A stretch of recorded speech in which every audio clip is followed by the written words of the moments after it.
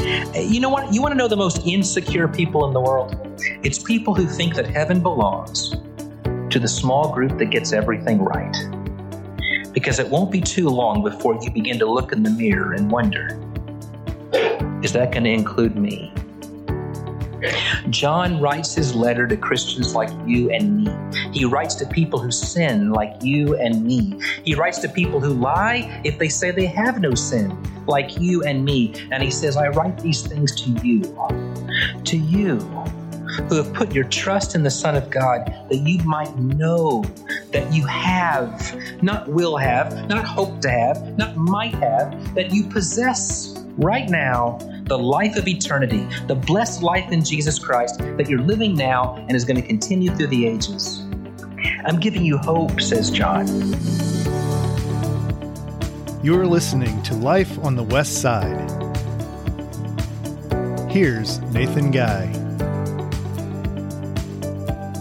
Open your Bibles to 1 John chapter 1. 1 John chapter 1. Let's read together starting in verse 5. This is the message that we heard from him and proclaimed to you, that God is light, and in him is no darkness at all. If we say we have fellowship with him while we walk in darkness, we lie and do not practice the truth. But if we walk in the light as he is in the light, we have fellowship with one another, and the blood of Jesus, his Son, cleanses us from all sin.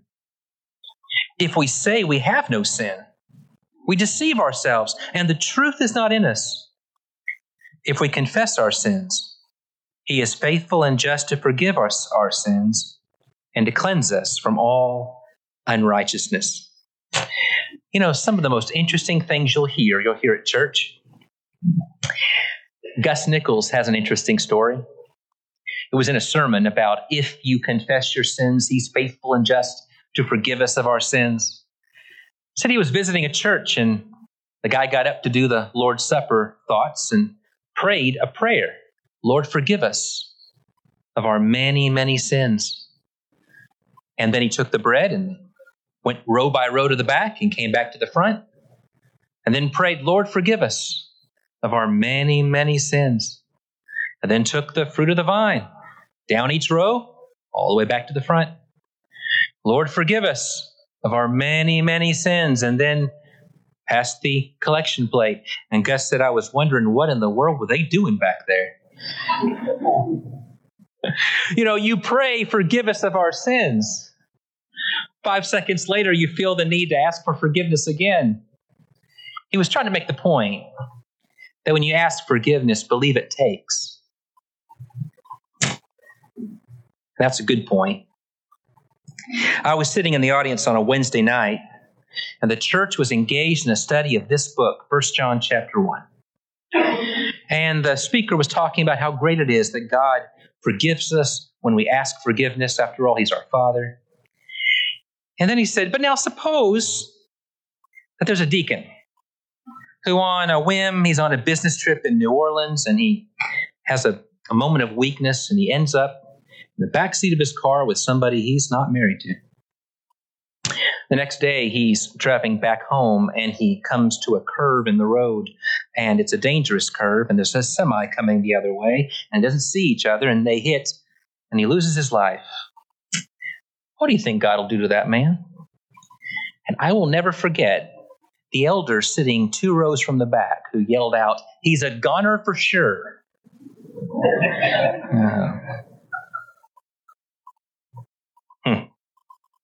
I was just a kid when I went on a door knocking campaign. We were supposed to knock on a door, and then when somebody answers the door, we're supposed to invite them to worship services on Sunday. One of my first doors I knocked on, I was just a kid. I show the guy the pamphlet, and he looks at it and he says, Church of Christ. Aren't you guys the ones who think you're the only ones going to heaven? I had never heard that before. So I went back to the guy in charge of the group, and I said, what am I supposed to say when someone says that? And he looked me straight in the eye, and he said, tell him, not all of us are going to make it.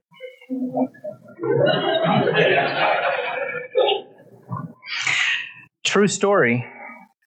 There's a preacher who was laying on his deathbed being comforted by his son, who was also a preacher. He had spent his entire life telling people about the gospel of Jesus, and as he lay on his deathbed, tears rolling down his face, he confessed to his son, I am scared to death that I haven't done enough. These stories resonate with me because I've heard stories like this all my life. I have felt this most of my life.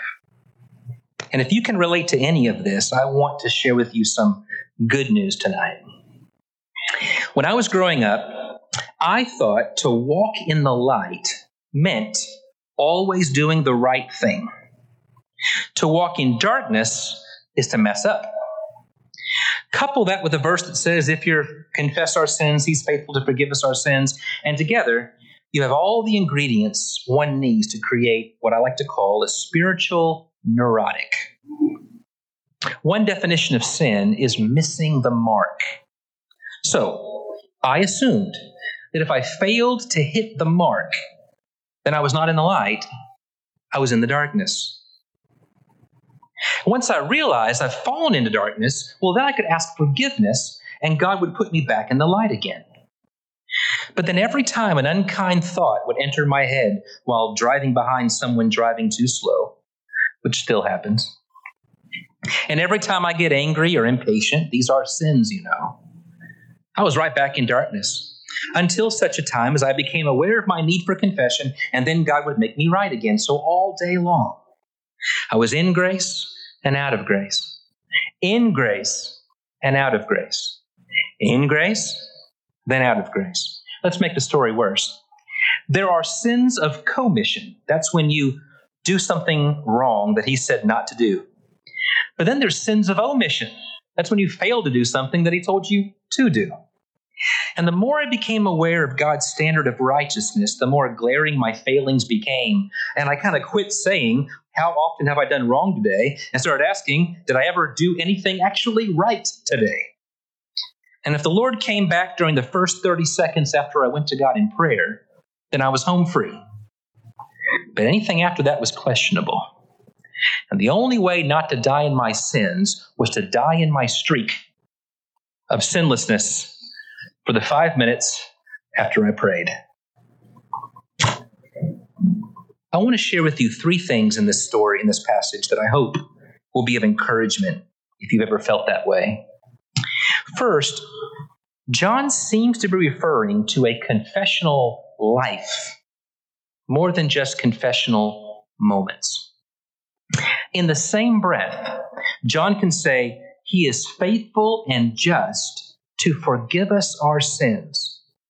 And he can also say, if we say we have no sin, we lie, and the truth is not in us. Now, who's the we John's talking about? He's either talking about himself and his first century readers, or the whole Christian church, or anyone who reads the letter. But regardless, he means to include people who claim the name of Christ.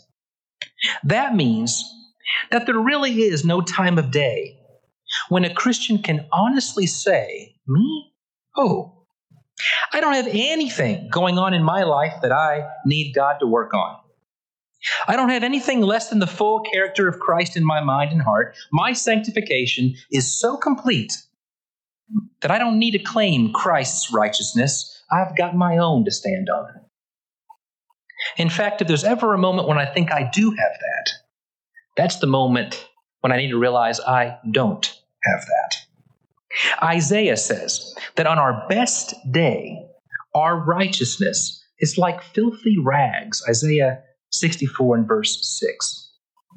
Even the Apostle Paul, who was so close to God, years of prayer and spirit-led preaching and living, years of missionary work, beatings, torture, imprisonment, says in Philippians chapter 3, not that I've already attained, but I press on to the goal. And what's the goal? A perfect life where I can show my righteousness card to God and say, wow, haven't I got it all figured out? And he'll say, you sure did. No, Paul says the goal is to be found in him, not having a righteousness that is my own, but that which comes through the faith of Christ. This is why we lie when we say, I have no sin. I don't have periods of safety during the day because I have confessional moments that add up. I'm in constant need of His divine presence and power and forgiveness. And as a Christian, you and I live a confessional life, one that in word and deed shows a recognition that I don't have what it takes. But I trust in Jesus' blood, the Father's promise, and the Spirit's work in my life. The second thing I want you to notice is the phrase, walking in the light. The term walk is a borrowed term from the Old Testament. It's a Hebrew idiom. We still use it today in the sense that he means it. When someone talks about your walk of life, they're not talking about how you step. They're talking about the way of life you lead. Think of the first Psalm. Blessed is the man who doesn't walk in the counsel of the ungodly. For John, there are two ways of life you can choose. The way of life, the way of light, and the way of darkness. In fact, in the Gospel of John, John chapter 11, Jesus says, if anyone walks in the day, he doesn't stumble because he sees the light of this world. But if anyone walks in the night, he stumbles because the light is not in him. Can you see this isn't talking about how perfectly straight you walk? It's talking about the environment in which you walk. So repeatedly in the gospel, John says that Jesus is the light of the world, and those who follow Jesus do not walk in darkness. Those who don't know Christ, those who've never named the name of Christ, no matter how many good deeds they do, their walk is in darkness. Their walk is not in Christ. And so nobody stands before God and says, look how straight is my walk. What we say is, look where my walk takes place. Do you realize that people who walk in darkness are blind to their own faults? They're deceived by their own abilities. They may have good days. They may have bad days. They may have good moments. They may have bad moments. But if your way of life is outside of Christ, then all your deeds are done in the dark. But what about those who walk in the light? Those whose daily walk is in Jesus. If your chosen way of life is to follow the Master, your walk is in the light. So think of two circles, two chosen paths. One is a daily walk in the light of Christ, and one is a daily walk in darkness. If your walk is in Christ, you may have good days, you may have bad days, you may have good moments, you may have bad moments. But if your way of life is inside of Christ, then God pronounces you in the light. That means that my stumblings take place in the light. My failings take place in the light. My righteousness, like filthy rags, can be found in the light of Christ, and that's my hope. I don't fall in grace then out of grace, in grace then out of grace 100 times a day. As long as I'm living a confessional life in the Messiah, my daily walk, the good and the bad, takes place in the light. The last thing I want you to notice is this verse is the word cleanses. That's a present active indicative. Now, we've got to be very careful in putting too much weight on Greek tenses. One of my favorite professors and friends is sitting just a few seats back from here. Dwayne Warden has his Greek Bible with him, which is always intimidating. And he'll tell you, my Greek teacher in undergrad said when you take 2 or 3 semesters of Greek, you know just enough to be dangerous. It's like somebody who wants to learn the English language so they memorize the dictionary. Well, think of how many words you use in a normal conversation that don't really fit the dictionary definition of the word. It's the same with tenses. The present active indicative can mean, I am running track. Now think about all the ways I am running track, which is a present active indicative, can be understood. It can mean, I'm on the track team, and I run track from time to time. Or it could mean, I run track all the time. Or it could mean, I am right now running track, can't you tell from my loss of breath? Tense alone won't tell you which of those is true, but context can help you know which of those is true. And I think the context suggests the last of those. As long as we are living a confessional life, as long as we are walking in the light, the blood of Jesus continually cleanses us from all sin. That means the blood of Jesus that you and I contacted in baptism keeps flowing, washing us clean, renewing our faith, and keeping our sins from being placed on our account. When you feel so bad about something you did today, something beneath you, not in keeping with the character of Christ, and you go to him in prayer, and you say, Dear Father, I'm not the man or the woman I want to be. I need you to fix me and make me better. I'm not worthy to be called your son. The Father looks at you and says, I've got the book of life open, my dear, precious child. I see no sin on your account. I see my son, I see the spotless lamb, and you are in my son, and I count his righteousness as your righteousness. Do you know the name James A. Harding? Big school across the street named after him. He preached a sermon that was reprinted in 1898. It must have been one of his best. It was put together in a book of great sermons of the day. And in one of those sermons, he said this, Let no man comfort himself with the reflection that he who does right will be saved. For no man, in the church or out of it, does right. Have you ever heard the name R.L. Whiteside? Whiteside was so conservative, the leading light of the non-institutional group called Whiteside the best Bible student in our movement. Do you know what Whiteside said? Grace does not demand perfect obedience. We are saved by Christ, not by perfect obedience. Ever heard the name David Lipscomb? Lipscomb was friends with James Harding, venerate preacher, editor of the Gospel Advocate. He was known far and wide as the Bible Answer Man. I know that because he wrote 2 books called Questions and Answers. Literally, the Bible Answer Man. But in the pages of the Gospel Advocate, he was asked, how do I know I'm saved? What's my assurance of pardon? How do we know that God's forgiven us? And he wrote this, We must strive to walk in the steps of Jesus and so grow into the likeness of God. But with our best efforts to serve God, we will often fall short of doing his will. We are human. And never a day passes that a man can say, this day, I've done my full duty. We fall short. We make wrong steps. We are frail and imperfect. When we've done the best we can, we must be saved by the mercy and love of God. His grace is sufficient for us, but we never reach the point that we don't need his grace to save us. It was a blessed thing for humanity that Jesus gave the example of the 2 men that went up into the temple to pray, and the assurance that the publican who stood afar off and would not even lift up so much as his eyes to heaven, but smote his breast, saying, God, be merciful to me, a sinner, went down to his house justified rather than the other, the self-righteous, self-sufficient Pharisee, who felt that he possessed all the virtues.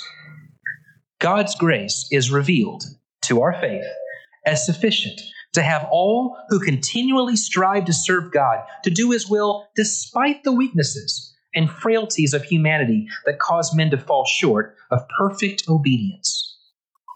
What God requires is to be like Jesus in having no will but our own, but a constant, earnest desire to do just what he requires. Sometimes at a funeral, you might overhear someone say, Joe was a good one. If he doesn't get into heaven, nobody will. And it's a nice sentiment to speak of the good actions of a person who put Christ first, but it's bad theology. No one will be with God because they were good enough. And God doesn't grade on a curve. You're all bad, but Joe's pretty good, so Joe's the standard now. No. Joe is going to be with God because Jesus Christ paid the penalty for his sins. Putting so much emphasis on my ability to toe the line as the basis of my assurance is misguided. Because at the end of the day, whether the Lord comes back during my glorious 10-day sinless streak, or even in the middle of my confessional prayer, my only defense is to be found in him, not having a righteousness of my own, but that which is through faith in Christ. Remember this, John wrote to inspire joy. Verse 4 of chapter 1 says, I'm writing this so that joy will fill the room. I want you to enjoy this, says John. Joy about fellowship, joy about a God who knows we're dust, who knows we're sin. Joy that in spite of the fact that we sin, confessing that we have sinned, rejoicing that Jesus is our advocate when we do sin. John ends his book in chapter 5 and verse 13 with a verse that needs to be needle-pointed and put on a pillow on your couch or somewhere by the front door. I write these things to you who believe in the name of the Son of God, so that you may know that you have eternal life. Read that again slowly. Savor every word. Remember the story that I mentioned at the beginning where a man said to me, do you think you're the only ones going to heaven? And we're supposed to say, well, not all of us are going to make it. I know what that godly man meant. He meant that our trust and security does not emanate from the name on a sign. He meant having your name on a church roll is not the same thing as having your name in the book of life or living in the kingdom of God. Simon the magician, you remember the story, was a church member who wanted to buy the power of the Spirit with money. And so Peter said to him, if you go on like this, you and your money are going to perish together. I know what he meant now that I'm older. But you know what I heard. You know what people hear when they hear things like that. What they hear is a doubling down. You know what? You want to know the most insecure people in the world? It's people who think that heaven belongs to the small group that gets everything right. Because it won't be too long before you begin to look in the mirror and wonder, is that going to include me? When someone says, if you die tonight, do you know where you would spend eternity? And you say, well, I don't know. I hope I do, but you can never tell. I might mess up between prayers. We'd have to change our song from blessed assurance, Jesus is mine, to somewhat assurance, some of the time. Can you imagine knocking on a door with that nervous, worried look on our faces and saying, how would you like to become a Christian? Why would I want to do that? So you can have the peace and joy that I've got. Doesn't look to me like you got much of that. Well, yeah, I'm sorry. It's because I'm scared to death that I haven't done enough. Excuse me, it's been 5 minutes since my last prayer. I'm probably out of grace. I need to go re-up, and I'll be right back at the door. John writes his letter to Christians like you and me. He writes to people who sin like you and me. He writes to people who lie if they say they have no sin like you and me. And he says, I write these things to you who have put your trust in the Son of God, that you might know that you have, not will have, not hope to have, not might have, that you possess right now the life of eternity, the blessed life in Jesus Christ that you're living now and is going to continue through the ages. I'm giving you hope, says John. Just like he said back in chapter 2 and verse 12, I'm writing to you, dear children, because your sins have been forgiven on account of his name. We know that a child of God can walk away from God. The Bible says that. But it's not the case that in our efforts to try to please him, when we stumble, when we have a false start, we don't quite measure up, and we wonder if he's forgotten us. I promise you the answer is he has not. John's drawing assurance from the same place Paul drew assurance in Philippians 3, that my hope is built on nothing less than Jesus' blood and his righteousness. You with all your spiritual warts. You, the one praying every night, God, I'm not who I want to be, but I trust in you. You in your struggling. You in your stumbling. You with your confessional life. You who trust in Jesus and not in your own strength. It's proof to the world that you've chosen Christ's life as the model for your own, and God sees you, not in your sin, but in your Savior. Know that you have eternal life. I know God is faithful, and it's not the job of a preacher to preach anybody into heaven or to preach them into hell. But I wish that in that Wednesday night Bible class, when the speaker said, suppose somebody sins and then dies, what do you think's God going to do with that man? I wish that good man in the back had yelled out, I don't know what the Lord is going to do, but I know this. There is no one who can be trusted more with this than Jesus Christ. He's the one who stands right now at the right hand of the Father interceding for him. He's the God who knows our struggles with sin. He's the one this deacon has talked to every day of his life. He's the one who's going to be faithful to what he promised. He's the one who will make his judgment as one with a proven track record of grace and mercy. The God who loved me at my worst and called me when I offered him absolutely nothing. That's the God who's in care of his soul. It's the same God who's in care of my soul. And I trust him. Would to God that we'd sleep better at night, knowing the answer to the question, I just wonder if I've done enough. The answer is absolutely not. But Jesus did enough.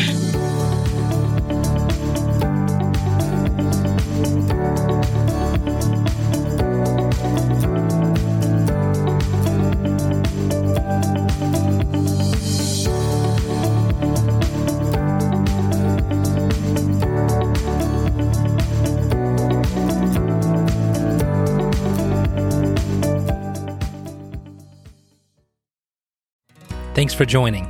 No one has ever loved you like Jesus Christ. I hope you feel that love in every sermon that's preached on this podcast. You can find more sermons, transcripts, study guides at nathanguide.com. Please stay tuned for another lesson and rest in the love of Christ.